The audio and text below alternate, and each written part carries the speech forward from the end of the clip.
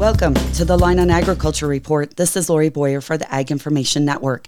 Given that 2024 is a presidential election year, expectations for significant progress in agricultural issues are relatively low, according to the National Milk Producers Federation Senior Vice President of Member Services and Governance, Chris Galen. There's not much that is going to be done here in Washington. And I think we've seen evidence of that already, which is where in the Senate, they've been negotiating for months on a package that would fund the efforts, the anti-Russian efforts in Ukraine, and couple that with new policies and regulations having to do with the southern border. So there's this border security supplemental funding package that was worked on in the Senate, and now that it's seen the light of day, already you've got people who were part of the negotiations walking away from it.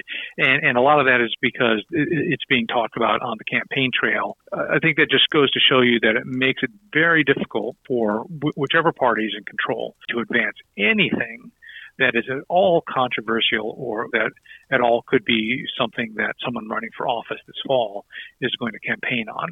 So that's the dynamic that we are facing right now. Galen says the 2024 presidential campaign is set to influence progress on a new farm bill. It's imperative for the House and Senate to finalize it by spring or early summer before elections gain momentum and times run out. For the Ag Information Network, I'm Lori Boyer.